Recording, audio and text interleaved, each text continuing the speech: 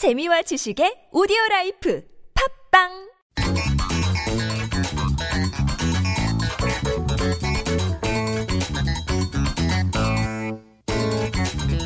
This is Koreascape on TBS EFM 101.3 megahertz in Seoul and surrounding areas. We like to start off the week by tapping into the Korean mindset, and the best way we know how to do that is to listen closely to what Koreans are saying on mainstream or in social media in their posts.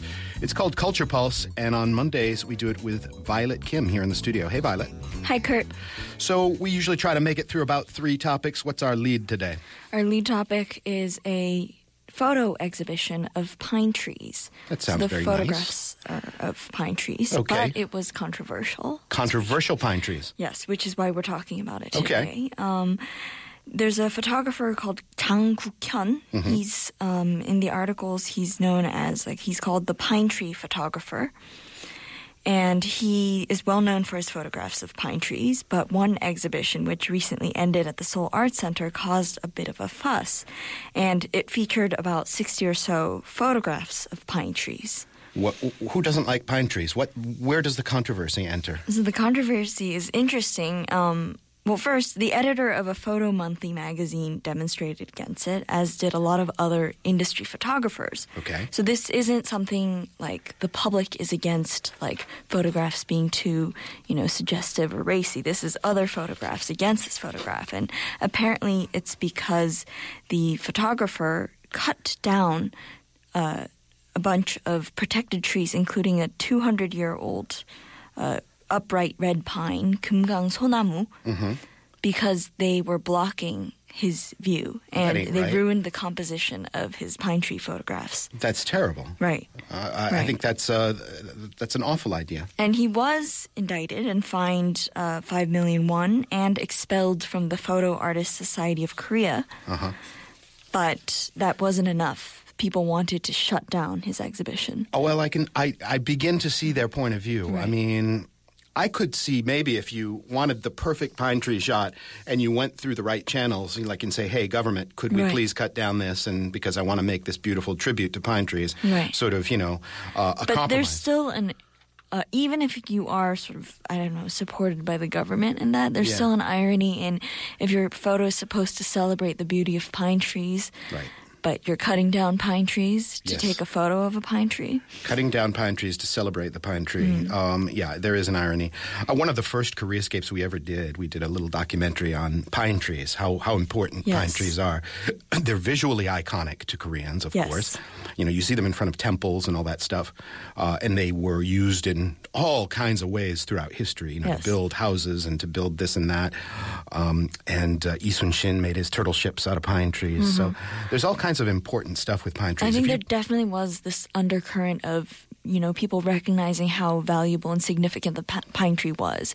It was different from if he'd cut down, say, an oak tree. I'm guessing. There's a certain element of or feeling of desecration, I would think, especially with pine trees. Yes, definitely. Anything else we need to mention about this exhibition? Well, the Seoul Arts Center tried to shut down the exhibition, but the photographer sued to have his photos shown, and the court ruled in favor of him, which I guess it is fair, but it's also fair, I think, that the industry is sort of bullying him or he got kicked out of the him. Photographers Association, so that's a pretty sharp punishment. Yes. Okay.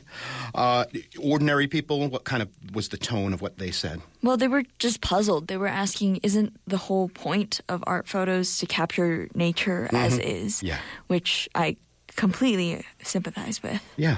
Go in there and you work with, don't recreate nature. You work with nature and create those images. All right, moving on. I think we've all taken the subway and seen on the glass safety doors Korean translations of great poetry from around the world. Sometimes Tagore from India or Bengal and all kinds of great world poets. I have to say, I've only seen one translated poem. Most of them are Korean. Most of them are Korean poems. Okay.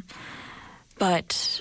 So maybe. Is there a controversy around the poetry? People don't like the poetry or they want more? Well, some people reported some of the poems for being too suggestive, and others reported some of the poems for being too political. So the city government plans to remove the problematic poems and to change the method in which poems are selected. At the moment, they're selected via contests for amateur poets. So like you or I could, I guess, submit a poem. Oh, I'd love to submit a poem. Let's work on a poem and get it on the subway doors. But they might change that method. Okay. And they also select poets that have debuted officially. I see. Okay, yeah. I'd be curious to know which of the poems were considered too suggestive. Me too. You know, Me too. It's hard to believe that anything in there is too racy or so. How many of them are up there? There's hundreds of trains, right? There's 2,000 poems up on the subway, according to the article I read. And it also interviewed a bunch of poets who chimed in, but not about the suggestive content of the poems, but more about a lot of them were generally dissatisfied with the practice of putting poems up on the subway screens at all. If you're a poet, don't you want as much poetry out there as possible? Why are they unhappy? Well, they had a problem with the low quality of the poems and the way they were presented. Some of them just disliked the fact that like they used to be framed and just kind of made special. Okay. Now they're just kind of slapped on there. They're kind with of letters. Stickers. Letter decals they on are stickers, aren't they? the screen. And they said they should emphasize quality over quantity. Yeah. There's just too many poems out there. It's not going to help the public come closer to poetry. I often don't read the poems. Yeah. Well, and they're in relatively lofty Korean, so they're sometimes over my head. They're quite often over my head, to be frank with you. And I'm surprised that they're dipping into sort of the amateur poetry pool. There's got to be so much wonderful poetry out there, both Korean and in translation from around the world. Right. I think the amateur thing only makes up about a quarter of the poems up there. And now, did you say they're going to source all amateur poems now, or they haven't quite figured out the method? The article didn't mention the method that they were planning to use, but... Just give me a taste of what ordinary people are saying about this. Right. So opinions differed. Some people were complaining about the quality of the poems. They're just scribbles, quote unquote. Previously, there were a few famous poets there, but these days all I see is scribbles and graffiti. I'd rather they left the screens clear so we could see the trains better. I like the idea of content on those glass doors. It need not necessarily be poetry. Yes. But perhaps, you could put up little info blurbs about history. A lot of people suggested that. Yeah? Just not just about history, but about subway timetables and just a map of the subway. Because it's weirdly hard to find these days. Arrival times, like when you'll arrive at this stop and this stop and this stop. There's all kinds of really cool stuff. But some people were okay with it. They said even if the poems aren't of the best quality, they disagreed with the whole, like, poems have to be, like, elevated and, put into a special space. And they thought the poets were being a little bit precious. They said, this is a good effort to bring poetry to the public. Yeah, I thoroughly agree with that. I think poetry and other good content, maybe literary quotes or things like that. Yeah. Great passages, little short passages from great works of literature would be nice too. Right. It's a great platform. Let's move on to topic number 3. It's been pretty rough lately with the yellow dust and the fibers and all that stuff in the air. Have you been suffering from allergies? I don't know, but I have this tendency to blame. Every time I get a sore throat, I kind of feel like it's not just the yellow dust, but the microdust, the 미세먼지. The 미세먼지. Yes. I didn't know that word. That's a nice sounding word. So is that becoming sort of what Seoul is known for now, like the dusty city? Well, I think among people who live in Seoul, definitely. It's kind of the main... like in the winter, it's cold, and as soon as it becomes spring, it's yellow dust and microdust, 미세먼지. There's always a compromise here with the weather in Seoul. Finally you get out of this horrendous winter, and it's beautiful spring, and you've got yellow dust. Finally you get rid of yellow dust, and it's mosquitoes. Right. And then, I guess fall, you get like about 5 or 6 weeks of glorious mosquito-free, yellow dust-free weather in fall, and that's like heaven on earth. Yes. Yeah. So, are people talking about this yellow dust in any particular way? Is that why it's topical?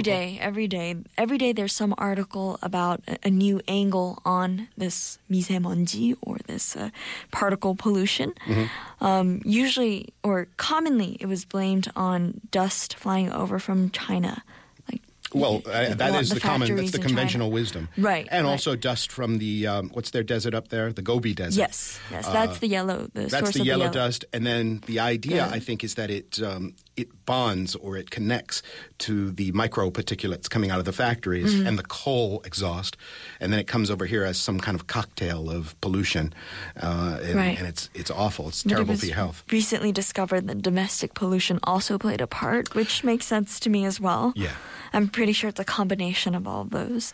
Well, does this country still fire up coal and do like old-fashioned production the way Not China that does? I know of. Not Yeah. that I know of. But like the dust part, the particle pollution also comes from car exhaust. Sure. And I know that people We have ride a lot of pretty cars. high density of cars over Yeah, here. That the much is true. traffic is bad. Yeah. But I mean, like, because it's so common in a sense, it's not, you can't really treat it like a natural disaster, even though in a sense it is. It's a slow burn of a natural disaster, Right, isn't it? right. You can't, like, it's not like a blizzard. You can't cancel work or school. You have to go about your business. And the article that I saw yesterday was about that. It'd be interesting if they had school cancellations and work cancellations for Particularly very unsafe high. dust days. Right. We'd But get I a lot feel of like- days off. But I feel like people would just continue to, they would just treat it as vacation. Yeah. It's a dustcation. And just, Yeah. Wear those masks and go on. And do you ever put on dust masks? the thing is, I have a few times, but I always feel silly putting them on because I feel like if you're gonna put on a mask, you should be consistent with it and put it on every time there's dust. Yeah. But it's hard to, because it's just a constant presence, it's hard to be vigilant about it all the time. Your Culture Pulse counterpart was in here last Thursday, and she mentioned that there are certain jobs where they feel a bit sheepish about wearing a dust mask because it seems sort of consumer unfriendly or like it's not customer service friendly to the public. Yeah. You know, maybe like a doorman at a fancy place or a one of those people that wave you into the parking lot. You That's know, true. because it might look like almost standoffish or hostile. I think that's kind of silly, but Right. I have to admit, I've never put on those masks. You know, it's. I remember when you first started in this segment, you told us about people, you know, you doing different stylish masks, like fashion statements. Yes. Yes. Is that still a thing? I think sometimes, especially among kids. Yeah. But I feel like some people who wear those masks would have worn the masks anyway. Yeah. And And I know at the that- end of the day, we're talking about micro dust here, Right. so I'm not so sure. And there's so much conflicting conventional wisdom. Like some articles say that the typical masks aren't effective against the special particulate Exactly. matter. That's my point too. Is that this is So you always feel like it's not enough, but then you always feel like, is it actually necessary? right. It's microdust. It'll make it through those little cracks and stuff. I suppose, you know, if you're filtering out most of your air supply, then great, good for you. We should mention that the microfine dust level today is normal, according to the people who measure it, which means it's relatively clean. So, you know, I can look out the window and you know how it looks like you're looking through a sort of a filter or sunglasses Yes, some days? on really bad days. The whole smog. air just looks kind of yellow or gray or something Yes. like that. Horrendous. Yes. And you know, by the time you finish riding your bike to work, you feel like you want to cough up a cat. All right. I think that gets us through today's Culture Pulse. Everybody be careful of the dust and watch those readings. Violet, thank you very much for coming in. Thanks, Kurt. And Careerscape resumes right after this.